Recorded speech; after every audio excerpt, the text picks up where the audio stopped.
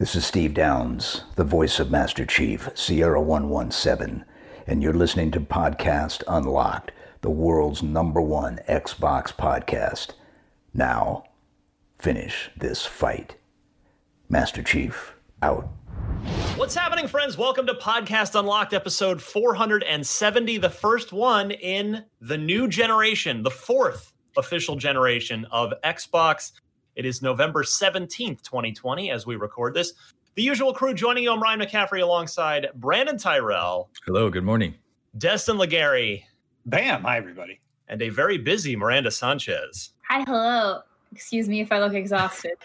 just hammering away on that mechanical keyboard before we recorded today.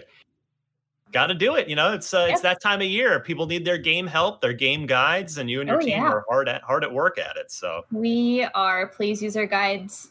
Thank you. Yes. Yeah. If you get stuck, if you need tips, whatever it is, Miranda's team has got you covered with all the biggest stuff. So real quick, I want to go around the table. It's been a week now. How are you guys liking your Series X and living with this thing? Have you already put your Xbox One X away? Let me go to Destin first on this and check in on your next-gen experience. I like it a lot. I probably never play my Xbox One X again. Like, everything works on the Series X. So what, besides like for doing analysis or work-related things, I don't think I could see a reason that I would be utilizing that console again in the near future. Yeah. Yeah, it's great. I really like how fast and snappy everything is. It's working well, and I'm very, very happy with the console. Brandon, how about you? Have any problems? Have you shelved the One X at this point? Where are you at? No, I've always had a lot of Xbox consoles in my house because I buy one for myself and then work sends us one for work. So yeah, I have two Xbox Ones, and I have the same situation with the Series X right now, where I have my work review unit right here. And then my personal one showed up, and I'm like, I don't know what to do with this. So my biggest problem right now is figuring out what to do with my One X's and then where to put my Series X's. I usually have one in the living room, one in the bedroom, but I'll have one in my office as well. One thing I really, really love about the Series X, though, I don't know if you guys have been blown away as I have, but turning it on takes like half a second. I'm still blown away by the fact I press the button, and literally a second later, the login screen pops up on my screen. Blown away, takes longer. Yeah, for me, it takes longer for my TV to auto turn on when it detects the HDMI signal, and the console's already there, ready to go. Yeah. I'm still using my One X, though, because Apple TV just launched their new app on the Xbox when the Xbox Series X came out. So I've been watching Ted Lasso, and it is very good, and I enjoy the Apple TV app now. Well, wait, isn't that app's not on the Series X yet? I don't know if it is. I honestly, I didn't plug in my Series X yet into my TV area. It's still on the Xbox One because I honestly don't use the TV in the living room a whole lot. Yeah. So I just downloaded it on the One X. I imagine it's also on the Series X. Yeah, I think it is because it was timed alongside the release of the console. It's in the Microsoft Store, so I'm sure you can download it on any of the consoles. Yeah, exactly. And Miranda, how goeth your new generation experience? I love the controller. I've really enjoyed using it. I've been using it a lot just for getting guide stuff done, actually. And I've also picked up Destiny again because it's that time of year. Yay. And so it's been a lot of fun getting back into it. And again, this controller is just super solid. My Xbox One X is going to get retired to my bedroom and we're going to replace my original Xbox that I've had since launch. So it's kind of fun seeing it get displaced, and I'll probably put it, it might go to the closet. It might be like the sad Toy Story moment when it's like, oh, bye, friend. You will be up there gathering dust. I don't know. That or I might send it to a family member. I'm not too sure yet, but I am super enjoying it. It's so speedy. I'm mostly still just tinkering around in the settings, though, and finishing up some guides. I hear that. Yeah, I officially retired my One X over the weekend. I had finished transferring over the things I wanted to move over, and there's nothing else that I needed from it. So it was for the first time in years, it was removed from that shelf behind me and put away. And I do not anticipate busting it out really ever again. Did you give it the full honors funeral? A Viking funeral. Yeah, somebody lit it on fire and burned it. Yeah. No, I didn't do that. I imagine you like, goodbye, old friend, and then set it off into the just, right, like set my hand on it lovingly. No, it was good. Hey, when I first got the One X, I didn't have a 4K TV yet, so I was just taking advantage of it, but not full advantage of it. So, it feels good to have the full 4K setup now with the Series X, and it is good stuff. Also good is seeing what Cyberpunk 2077 looks like on the Xbox.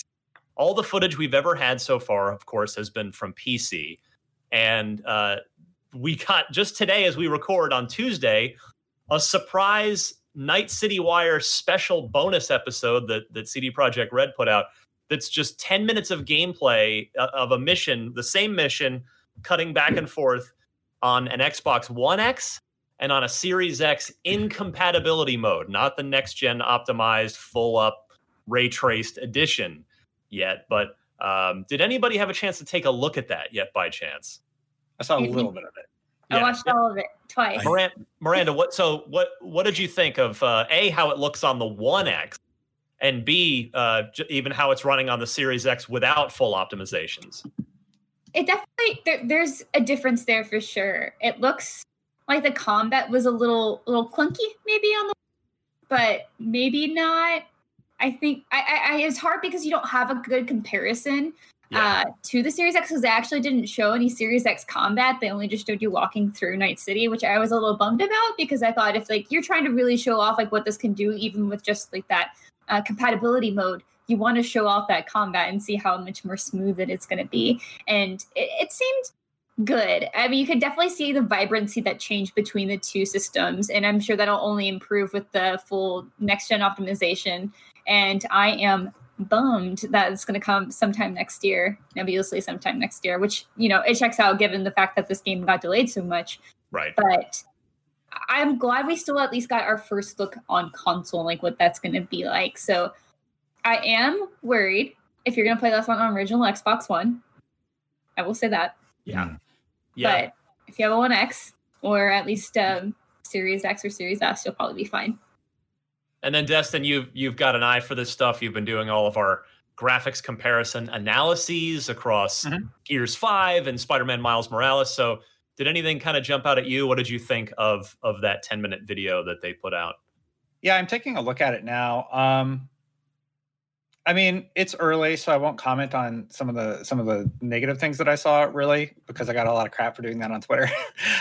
But there's some minor things that are probably still being tweaked. The game looks great on either platform. They do a lot of interesting things to make sure that developers will do a lot of interesting things, and I found this out with Spider-Man, to optimize for the One X versus the Series X, or current gen versus previous gen.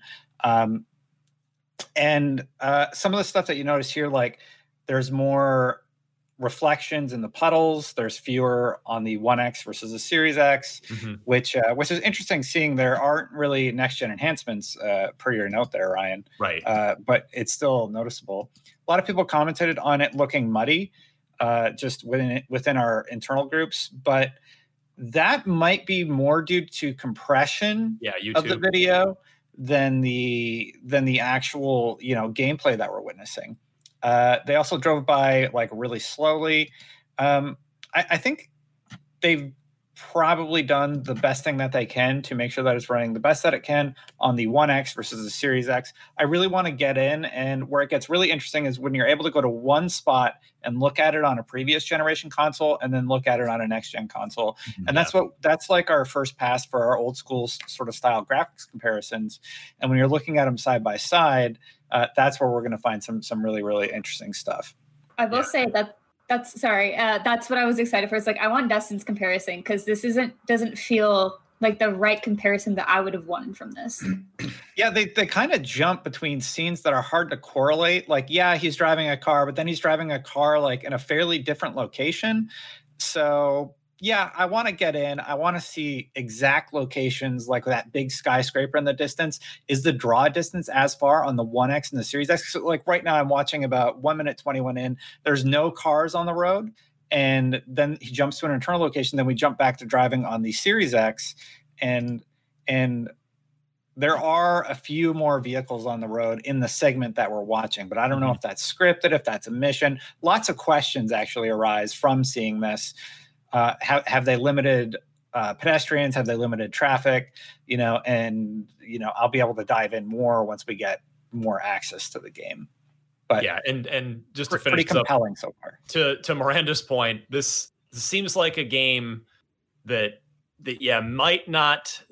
This one might sting if you're on an Xbox One S or an original Xbox One, much in the same way that at the beginning of the now last generation, the Xbox One generation, Destin, you'll remember Destiny on the 360. And Shadow of, I can't remember if it was the first one or the second one. But Shadow of Mordor, whichever one of those two came out at that point in time, it was a decidedly not as great experience on the 360 as it was on the Xbox One. But we'll see. We finally don't have long to wait. We're about 3 weeks out from Cyberpunk 2077. All right. And real quick, before we get going with the news, a reminder to send in your Yappa questions for the loot box. Again, you don't have to make a Yappa account. Google, Facebook, LinkedIn, Discuss, maybe one I'm leaving out. All those you can just sign in with.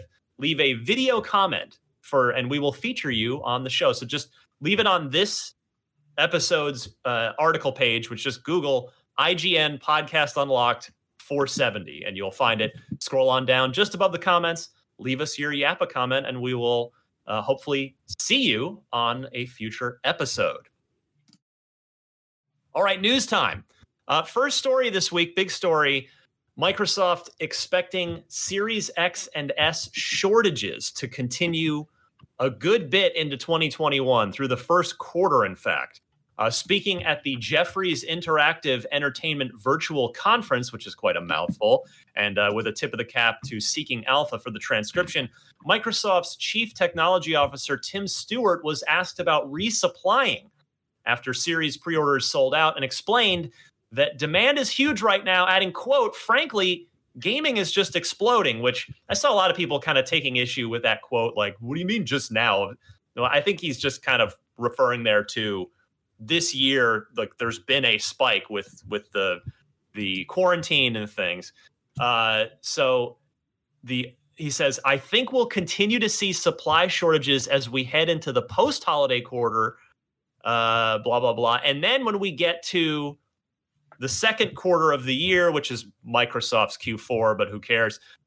Meaning the April to June quarter, says all of our supply chain continuing to go full speed heading into the pre-summer months. So he says we'll have supply cranking over the next 4, 5, 6 months. And that's when I expect to really see that demand profile start to be met, which will be really, really great. And that's pretty much that. So guys, this seems like good-ish news for Microsoft. I mean, it's never great if you're leaving sales on the table, but it's good if you have demand. But maybe not so great, Brandon Tyrell, if you are a gamer trying to get your hands on a Series X or S console. Yeah. I mean, it's hard that there's not a whole lot to unpack in this one, right? It's just shortages of supplies. So unfortunately, people are still going that route of buying up consoles they can and trying to sell them on secondary markets. So please don't fall for that. But, just new supply is coming. So we just have to wait and kind of wait for all of that stuff to be doled out. And unfortunately, there's not a whole lot you can do outside of just keep trying. Miranda, we do have in-house ways for people to try and take advantage of those stock updates as soon as they refresh. Yeah, so if you follow IGN Deals on Twitter, you're going to know when those consoles are back in stock, which I am also following because I wanted to get an Xbox Series S for my twin sister for Christmas. And I'm just kind of like, dang it, I might not be able to. Yeah. So I don't know, it's unexpected for sure. Because I think before this, Microsoft was pretty confident. It's like, oh, we've got stock, we'll be good. And then maybe not. So it is a surprise, but it's good to see, obviously, that this is taking off pretty well. But I feel for all the people out there who are like, oh, I'll just get one after pre-order, it'll be fine, and still doesn't have one. So yeah, and just for a little historical context, which will be a running theme of the next couple of stories that we're talking about. If you think back 7 years ago, the Xbox One never really had a demand problem. You could pretty much get one whenever you wanted to get one. Now, the 360 absolutely had a big supply problem. It was quite tough to get, as I recall it, because I was working at OXM at the time. I want to say it was through about February after its November launch that it was almost impossible to find. It was very tough to get a 360 for those first 3 months. And obviously we know how well the 360 did and how relatively not as well the Xbox One did. So that's not to say that just that alone, just the launch demand and supply alone are going to be indicative of how the console does in the long term. But it's at least you'd rather have the situation that the Series X and S have, which is too much demand, not enough supply, than have an Xbox One situation where, oh, that thing's out and okay, they're in stock at Best Buy. Sure, I guess just go over and get one if you want one. So it's a good start for Microsoft. Real quick, before we get to our next story, which is also Xbox Series X and S related, we've got a quick word from our sponsor. Be right back right after this. Now, speaking of sales of the Series X and S, Microsoft, I know will stun you to know that Microsoft says they're doing great. Unfortunately, they don't offer any concrete numbers to back that up. So Liz Hamren, who runs the Xbox Series hardware program, announced in a blog post this week, quote, "Thanks to you, the launch of the Xbox Series X and S is now the most successful debut in our history. While we miss the emotional spark of being together with you in person, it was incredible to celebrate a new generation of gaming with the millions on our celebration live stream and everyone who participated in our global launch across 40 countries. Your support and what you accomplished in the first 24 hours of launch inspire us and demonstrate the connective power of play is more important than ever." They note more new consoles sold than any prior generation, with the Series S adding the highest percentage of new players for any Xbox console at launch. More games played, 3,594 in total, spanning 4 generations, setting a record for the most games ever played during an Xbox console launch. And next gen means more new ways to discover and play. 70%. This is probably the most relevant number in here, because I think most of the rest of this is kind of just PR fluff, and I want to hear from you guys here. But 70% of Series X and S consoles are attached to new and existing Game Pass memberships. So 7 out of every 10 new Xbox Series consoles sold have a Game Pass subscription active on them. Miranda, let me go your way first here. What do you make of this announcement by Microsoft? First, good on everyone for getting Game Pass, because it only just makes the most sense, really. You just get that huge library of games. Second, I agree that it's kind of hard to really wrap your head around like what this actually means, because if you're comparing to the Xbox One launch, I hope it was better. So yeah, great. And I think it's good to hear. Obviously, again, we're just talking about availability, right? And how so many of the consoles are hard to find now. But I would like to have those firm numbers just to kind of get a sense of how many people actually did get consoles. But I guess, like, again, the only real big takeaway, as you mentioned, Ryan, is probably the Game Pass subscription quote. Yeah, I think Brandon, go ahead. Sorry, I think a 70% conversion rate is like astronomical, right? It is as good as you can expect for new consoles, and it's sort of Microsoft's good credit that service has become sort of what it is now. You know, it is now something that is undeniably a good value, a good deal. It's arguably the best value in gaming right now, I would say. And it just goes to show that if you create an infrastructure, right, that supports players with good value, that you can have a self-sustaining, service, because, those Game Pass subscriptions are going to continue to pay dividends month after month after month. So the fact that you are selling a Game Pass subscription on 70% of your consoles tells me that Microsoft is set up to do really, really nicely this generation. And this is just the beginning of it. It's going to become more attractive the longer we go. And speaking of that, not only EA Play is now in there. Yeah. Star Wars Jedi Fallen Order, a game that came that close to getting it was probably like my number 2 choice for Game of the Year last year. I ended up voting for Control, which won for IGN. And then the other thing too, I actually didn't get a chance to mention this last week. I'll throw it in right here because it's relevant.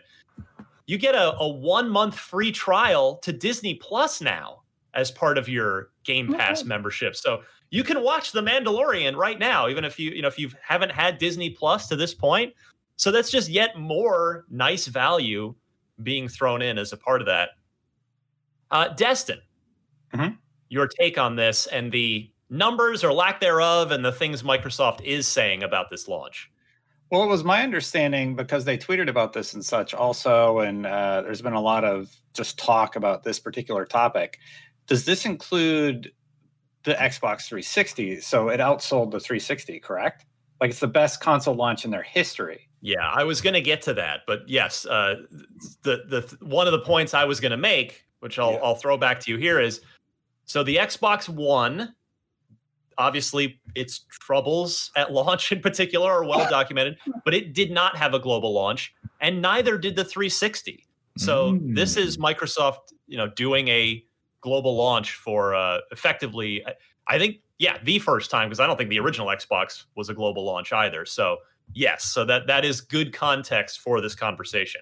Yeah, it's astronomical. It must have done phenomenally well, because the 360 was like the console that everybody wanted at the time. And I think it came up before the PS3. Do you remember? By a year. Yeah, I remember. a year. Yeah. So it was the thing to have. It was the only next generation console for a year.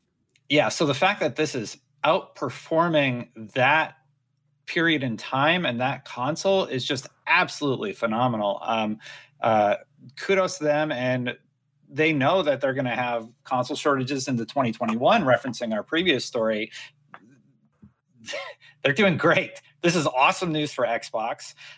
People always do the comparison to, the competition, but you know what? Everybody's winning, no matter how you cut it. Very true. Yeah. That's a really good point, and one I wanted to bring up. I know it is entirely too early to start talking about this yet, but this is the first time, really since the 360, and I adopted the 360 later on in the cycle. So I wasn't there for, that first year. I think I came in towards the end of the year, but this is really the first time in recent memory that I can think of where I feel like Microsoft's console, the Xbox Series X and S, and Sony's console, the PlayStation 5, it feels very like there's parity there. It feels very close. It's like one or the other. And this is based not only on like sales and interest, but also like reception on, social media, on our own internal traffic that we monitor. There's a lot of interest for the PS5, obviously, but there is, I would say, an equal or a noticeable amount of interest for the Xbox Series X that I feel hasn't been there in 5 years. I don't know if you guys feel the same way, but it almost feels like, pick which one you like more, because there is that argument to be made. They both do different things, but they do them equally. Does that make sense? Yeah. Yeah, exactly. Go ahead, Miranda. I just don't want to forget like how important it is that they have the Xbox Series S as well. Yeah. Although it doesn't, do as it's not as graphically powerful as the Series X, but that's still just like such a nice way to get into the Xbox ecosystem, or even just to have Game Pass. Like if you don't have a super strong PC, but you want Game Pass because Sony doesn't have something that's comparable to that, right? And I really feel that whenever I play on my PS5, it's like, oh, I want to play this old game, but I can't. They actually had Miranda, they actually had a note to your point on the Series S that it had more new users on the Xbox platform than any other Xbox platform, which was really, really cool to see. And that's exactly why, pre-launch, I'm like, the S is a sleeper hit. This thing is going 100%. To tremendously help them. And then we got the clarity from Microsoft saying, oh yeah, it did. Well, and that also, that's what the S is designed to do, to bring in new people into the ecosystem at that more affordable price. So its mission is successful thus far. Right. And I think that's fantastic. And they are still trying to give it as much graphical power as they can and frame rates. Like they're still trying to bring you somewhere into that next generation without having to pay the full price. And especially, again, not everyone cares about 4K. I know some people are like, grasping their pearls, but some people just don't. Like my twin sister, it's like, true. I want to play so a lot of people don't. Well, she doesn't care. Yeah, well, what's crazy is, to your point exactly, the Xbox Series X is the shortest line between where you are and like 1,000 games on Game Pass. So, like, it reminds me a lot of like back in 2006, 2007 when the 360 and the PS3 were sort of vying for control, and then the Wii came out and there were shortages everywhere, and everybody had an Xbox or a PlayStation. But everybody had a Wii, right? If you're everybody's number 2 console, you are the number 1 console, right? Yeah. So it's such an awesome it's such an awesome strategy to see the big manufacturers come out with smaller, more budget, more affordable versions of their consoles, so that you don't have to choose between one or the other. Like if you are a PlayStation 5 gamer and you buy a PS5, you can also get a Series X and Game Pass and have like an insane amount of games to play immediately. Yeah, I mean, I'd still the journalism degree holder inside of me still looks at this with a little bit of a skeptical eye. Like, I'd love to have concrete numbers here because, like Liz pointing out, more 3,594 different games played spanning 4 generations. Well, of course, because of the backwards compatibility. So, of course, there are going to be more games played on the series than on the previous generation consoles. Now, that's not to take away from the incredible accomplishment that is backwards compatibility. They are leading the industry there, but it's like, but that's, just for context, there is that. And then we talked about the fact that none of the other Xboxes had global day one launches, and this one has, which again is an incredible testament to the entire Microsoft team, from supply chain, like everybody, for pulling that off in the middle of a global pandemic. Because again, without it making it a console war thing, even Sony didn't globally launch the PS5. The PS5 is out in Europe. Right? Yeah, it's I think it's out like soon, and it might have just hit. I think it's or this week, Thursday. But it's not a global launch. So staggered release. So yeah, I mean, major credit to Microsoft, but at the same point, I would hope they sold more consoles because they were than previous generation Xboxes, because they were in way more countries. So would love to have the concrete number. They've certainly, you would hope that these things are good because of when you put these things in context. But nevertheless, it seems like Microsoft is in a good position moving forward, even if they're not going to quite be able to meet the demand with supply for another, quarter and a half or so. We'll see. We'll obviously be keeping an eye on the stock situation. And again, as Miranda noted, follow at IGN Deals on Twitter. They'll keep you up to date to the minute on when stock is refreshed at various retailers. Okay, this is probably going to end up being another large chunk of the show, because the Bethesda topic, A, won't go away because it's a huge topic, and B, we've got a interesting update here again from Microsoft's CTO Tim Stewart on the same event. He's commenting on Bethesda and the exclusivity of those games going forward. Quote, "What we'll do in the long run is we don't have intentions of just pulling all of Bethesda content out of Sony or Nintendo or otherwise. But what we want is we want that content in the long run to either be first or better or best, or pick your differentiated experience on our platforms. We will want Bethesda content to show up the best on our platforms." So, Destin, how do you parse? How are you interpreting this? I mean, like, Microsoft's going to do whatever they want. They spent a lot of money on Bethesda. The deal's still not done, so they're not commenting on their plans specifically. Right. But the Xbox is going to get some stuff No matter how you cut it, that's what's going to happen. Period. Like, I just sort of like the whole Bethesda thing. Of course, this is going to happen. I don't know why people are surprised. That's my reaction to it.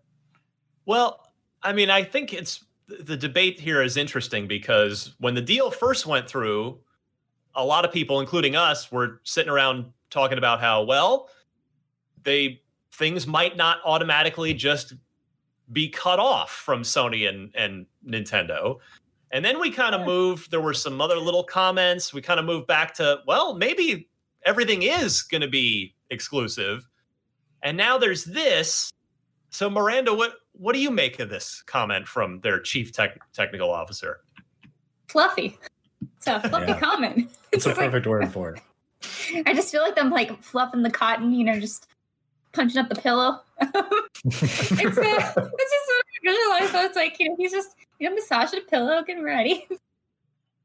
Yeah, of course, I'm not going to pull the games. That would be very weird. Obviously, we've seen Microsoft's history with Mojang and what they did with Minecraft. I will have you guys note that Minecraft Dungeons did come out on PlayStation 4, obviously on Nintendo Switch as well, and of course, both the Xbox and PC. And it just got cross-platform for everything. You can play with PlayStation people now on Minecraft Dungeons. So there is a precedent to be skeptical, but at the same time, like kind of as Dustin was saying, why wouldn't they want some of these next-gen games to be exclusive? Like, there is definitely a world where the next Elder Scrolls is exclusive. It's just the reality of what it is. And of course, like, as we've all noted several times at this point, is that they don't want to comment on like what that's going to be because it sounds like those plans are just not set in stone yet. But I don't see, you wouldn't see another publisher, or I guess another one of the big three, getting a big studio like this and then not making something of theirs exclusive. Like, why would you not do that? So that's part of acquisitions, right? It's business. Yeah, and I think maybe there's a chance one of them will be on all of the consoles, maybe like a year late or something. I don't even think that. I don't even know if they would want to do that. But I think I just keep looking at what they do with Mojang and give it that perspective. But the way Minecraft is established is different from other games, I would say. Yeah. And so I could see why they'd be willing to have that on other platforms. Because Minecraft is a platform. Is a platform. Yes. Though Minecraft Dungeons is different from that. They did still publish in other places. So there's just a lot of... This could go a lot of ways, but I would err toward it being more exclusive than not. Yeah, if we take our personal feelings out about exclusivity and all that, think of it from a business perspective, right? Microsoft spent billions of dollars to acquire this company. They're going to leverage that as much as they possibly can to bolster the Xbox platform. That's just what they're going to do business-wise. Now, if Sony wants to play nice and figure out some way that they come to an agreement so that like Starfield is able to launch on their platform day and date with Xbox, I'm sure they're going to be having those conversations, right? But they have tremendous leverage here by purchasing this major studio. So I think it's going to even the playing field, and I think that's going to be a good thing for everybody in the long run. Brandon, where do you sit with this? I'm kind of already tired of talking about this because there's nothing else to say that we haven't said already outside of a few new, let's call them crumbs of information coming out of quotes. I will say, when you boil the whole thing down to the core of it, Destin's 100% right. They bought a studio, or they bought a publisher.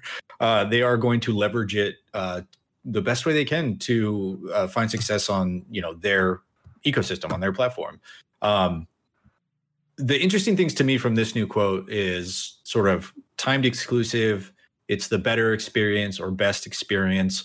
Those are all like sort of subtle nods at ways that they can really leverage this to their favor, whether that means, one, they own it, right? So the marketing deals are already there. They're not even marketing deals. They'll just advertise for Xbox. So you've already got that in the bag, right? Elder Scrolls 6 looks best, plays best on Xbox Series X. Regardless if that's true, that's the commercial that's going to happen, right? Yeah. Bless you, Miranda. Thank you. Excuse me. Outside of that, first tells me, timed exclusives are definitely on the table. I think we all kind of saw that coming originally as well. But what it really tells me is Bethesda is going to sell a lot of Xbox Series S's for Microsoft. because if we do go the time exclusive route and Elder Scrolls Next, I can't say that, Elder Scrolls 6 is a timed exclusive for the Series X, waiting a year or dropping a couple $100 a few years after the console's already launched, so you might be seeing price reductions there already. Dropping a couple $100 on a Series S and a Game Pass subscription means you can play Elder Scrolls 6 tomorrow. Yeah. That seems like something that is not outside the realm of believable for a lot of people who aren't in the Microsoft infrastructure already. So, I could see timed exclusives work. To Destin's point again, if you're leveraging this to do the most for your business as possible, I think not selling, like completely omitting a platform is silly in the long run.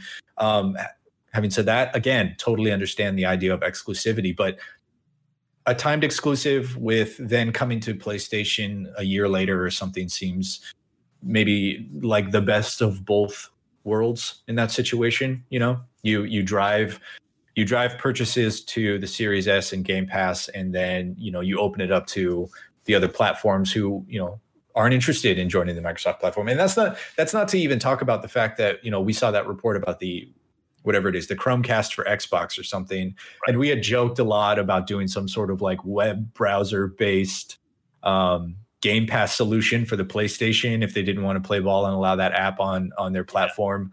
So, that doesn't even account. Like there might be a solution next year or the year after where you drop $100 on an Xcast or a Chromecast or whatever it's going to call it, plug it into your TV and just play through xCloud that way. So I don't know. There's a ton of different possibilities. There's a ton of different things they can do.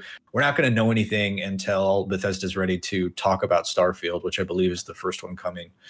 And what if Starfield's an MMO and that only launches on Xbox? I don't necessarily. You think Starfield's an MMO? Well, no, I'm just saying hypothetically, because like Final Fantasy is still a PlayStation-centric platform and it's also on PC.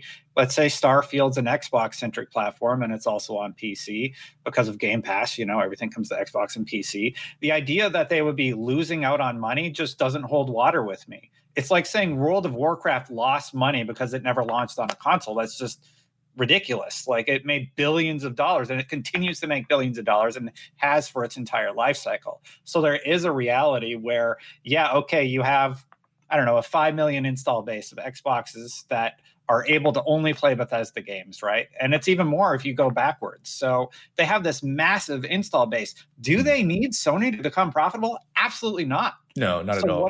What is Sony going to bring to the table to sweeten the pot enough that they're like, let's play ball? I don't even think it's Sony needs to bring something to the table. I think it's looking at another distribution platform. It's why games go on sale, right? Because you miss the window to buy it at full price.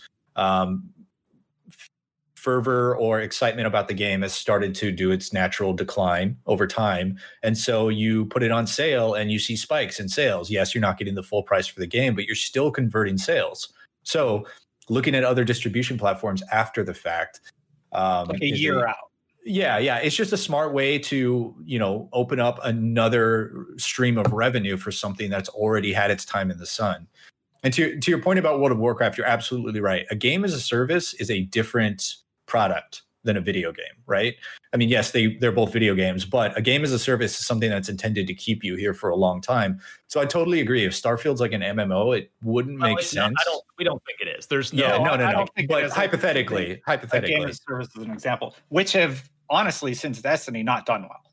So yeah, no, I know it's hard. It's really hard these days. We saw with Marvel's Avengers. We obviously saw with Anthem. It's really hard to sustain a game as a service. So it would make sense unless cross-play is going to become the ubiquitous thing we all hope it is. It would make sense to keep everyone in one location, right? To keep them in your ecosystem. Yeah. I mean, my take on this is it sounds to me like they're probably going to do a hybrid model that it's going to be different situations for different games. But here's the thing though. When I think about this, I could see it going in one of two opposite ways. I could see Microsoft keeping the big stuff like Starfield, like Elder Scrolls 6, like Doom 3, whatever, 3 Eternal, whatever it's going to end up being called. No. Yeah. Please can't undo that now. That happened. But that kind of stuff, I could see the big AAA stuff being exclusive, totally exclusive to Xbox platforms and PC, and never coming to PlayStation. And then the smaller tier stuff being multi-platform or timed exclusive. But I could also see it the opposite way, where the smaller stuff never sees PlayStation. Yeah. You got, these cooler, smaller things, like, again, if it weren't already signed on with Sony, like the Ghostwire Tokyos, the Deathloops of the world. And then the bigger stuff is the timed exclusive that eventually does get to multi-platform. So I feel like there's a case to be made either way, for you to either keep the big stuff on Xbox and spread the little stuff to other platforms for, when that it needs more chances of success, or the opposite. So we'll see what happens, but this story continues. It's certainly not going to go away anytime soon. And as either Destin or Brandon duly noted, the acquisition doesn't even go through until early next year. So we've got a long time yet to track this story. All right. I think finally this week, real quick, Halo Infinite. We haven't heard from it for a little while, but it seems we are going to hear something soon. 343's community director, Brian Gerard, who, by the way, goes all the way back to the Bungie days. I know Brian well. He's a great guy. He went on Reddit and posted this, quote, "Full disclosure, we don't have anything planned for the Game Awards, but are hoping to offer at least a high-level update within the next few weeks so we can kind of restart this journey together after the holidays." I don't know about you guys, but I'm a little surprised. I thought 343 would really lay low after the way everything went and the delay and we don't know when it's coming out. I thought they would lay low until the game was totally rock solid, pretty much ready to go, and then they would go from there. Miranda, are you surprised at all that Microsoft, the 343, is going to start talking a little bit here soon? Not really. I think so far what I've seen from their game plan after Halo 5 is to be sort of transparent with saying, hey, we are listening to you. Here are the things that we're going to do. Here are the things that we are doing. And I think they needed to make that statement just because, I don't know about you guys, but I kind of felt like a little hole in my heart without having Halo Infinite at launch. I was just man, I could be playing a new Halo right now. Oh, man. But so it's sad to not have that when that was something we were really expecting. So having some news to kind of, I guess, it's weird to say it, just continue being excited for what Halo can be is really important to me. If we didn't hear anything for the rest of the year about Halo, I'd be really disappointed. I just want to know what's happening and kind of get an estimate to what they're feeling. If it's going to be a lot longer of a time for development, or if it's just, early next year. So I think getting that gauge is really important rather than just waiting until it's done. Yeah. Don't get me wrong. I'm excited that they are going to be talking, and I look forward to hearing what they have to say. But yeah, I'm a little surprised. Destin? I think it's going to be multiplayer focused. I think that's what they're going to talk about because a lot of people are curious. I think multiplayer, you got a little bit more forgiveness than they do with the campaign. I think there's an expectation with a campaign reveal like the one that they showed. And that's what I think it'll be. So I think you're right. There's no expectation set yet. Mm-hmm. Yeah, it'll be. Yeah, that's I think you might be onto something there. So as soon as Brian and the team at 343 are ready to talk, we will eagerly hear what they have to say. And on that note, let's move to the loot box. Keliak13, if I'm pronouncing that username correctly, has a thought on Avengers, which Destin just mentioned, and sort of the content exclusivity strategy and how that may affect things going forward. Go ahead, Keliak13. Hey guys, love the show. And my question for you is regarding games as a service. You mentioned Avengers that reportedly cost Square Enix 60-something million due to not selling very well. And I'm wondering if, on top of all the glitches and such, the fact that there was a lot of PlayStation exclusive content that got announced before launch, including Spider-Man as a character, if that may have had a significant impact on that, And I'm asking that because, maybe that's a sign that this is not a nice strategy to go for. It certainly works for PlayStation, but it didn't work at all for Square Enix and Crystal Dynamics. So what do you think about that? Thank you very much. What a really interesting, that is a very thought-provoking loot box question there. Destin, you are an expert on this genre, and I want to go to you on this one. What do you think here? Me and Miranda. Miranda plays D2 in the shared world shooters. I don't think the issue was the Spider-Man exclusivity. Well, we had a really negative reaction to that, and I think the internet largely was like, don't do this. Destiny did this, and this was bad. Why are you doing this again? I don't think that's what happened. I think Avengers had a pretty solid campaign, and the problem actually lied in with their what do they refer to these games as now? Games as a service model. It just wasn't compelling to grind through the same, because basically it had the same problem that Anthem had. There were very few ways to power up. In Destiny, they at least had multiple avenues for you to power up, even at launch. But then you would hit the raid wall to hit that cap, and the raid is super difficult, compelling content that was aspirational. In this, it was literally just do one thing over and over again, and everything felt very samey, and there just wasn't enough variety there. So I don't think the Spider-Man exclusivity was the issue. I think it was more just the gameplay model, personally. Yeah, I think as much as I would like for Kiliak there to be correct, because I would love for the industry to go, yeah, you know what, maybe we shouldn't do that stuff anymore.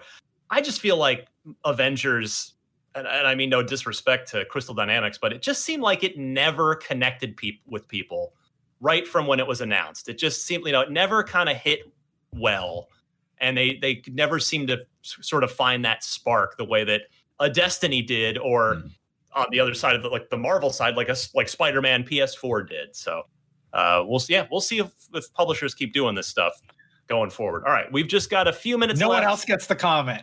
No, I'm not going to move on. We have a programming block, and that's how this works. And I know people. Some people are like, Gary, why don't you just keep?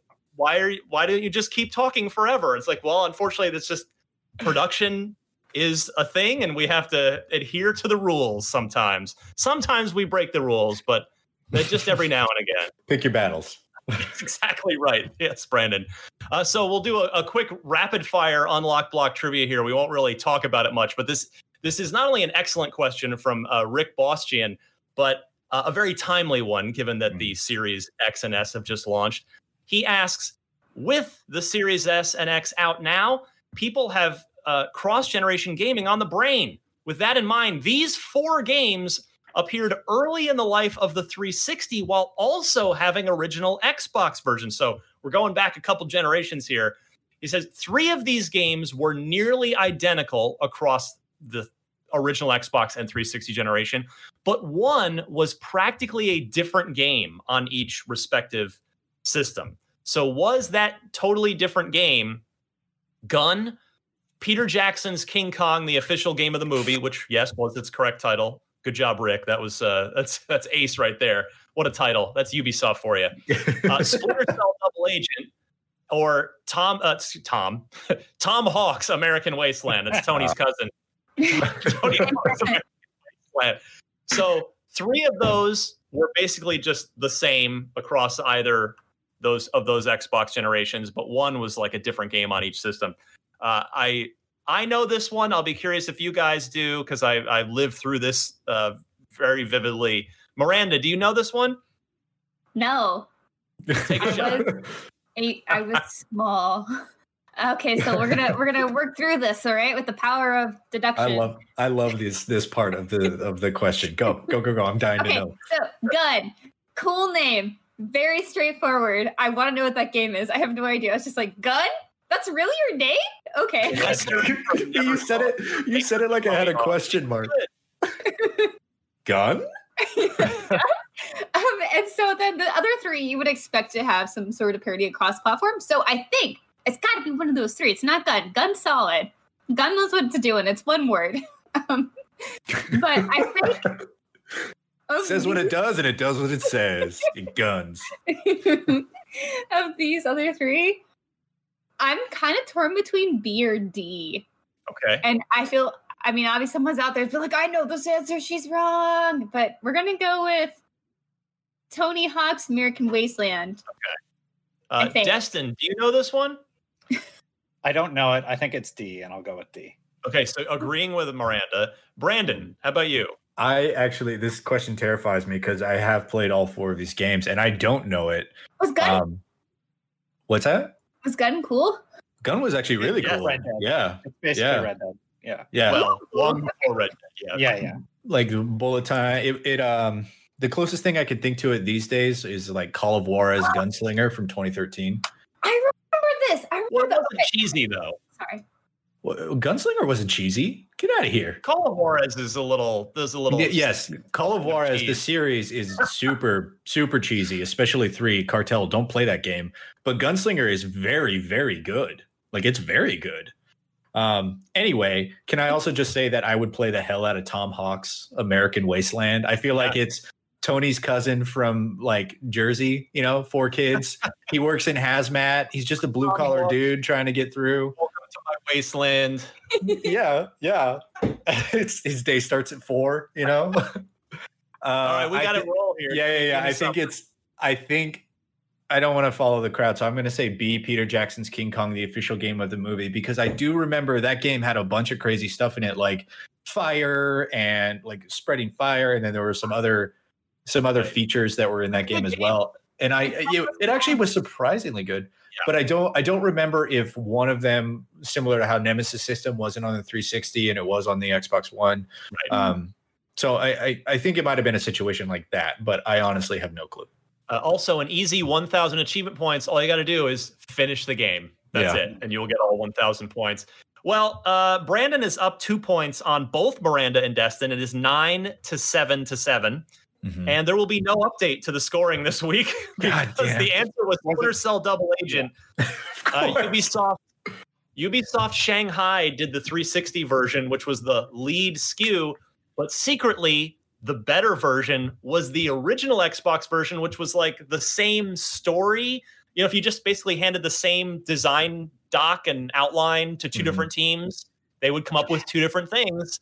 And that's what happened. Ubisoft Montreal did Double Agent on the original Xbox, and it is regarded as the better game, and they are very, very Why did I say Tony Hawk? I can't believe that's an actual thing. That's basically like a game of telephone, but with development budgets. Yes, exactly. That's insane to me. Rick, great job stumping the panel. That is an excellent question. Well, if you've got a trivia question, email it to me, unlocked@ign.com. And with that, we've got a roll for Miranda, Brandon, and Destin. We will be here next week. It is our Thanksgiving holiday week here in the United States, but we're here for the first half of the week, so there will be a podcast next week.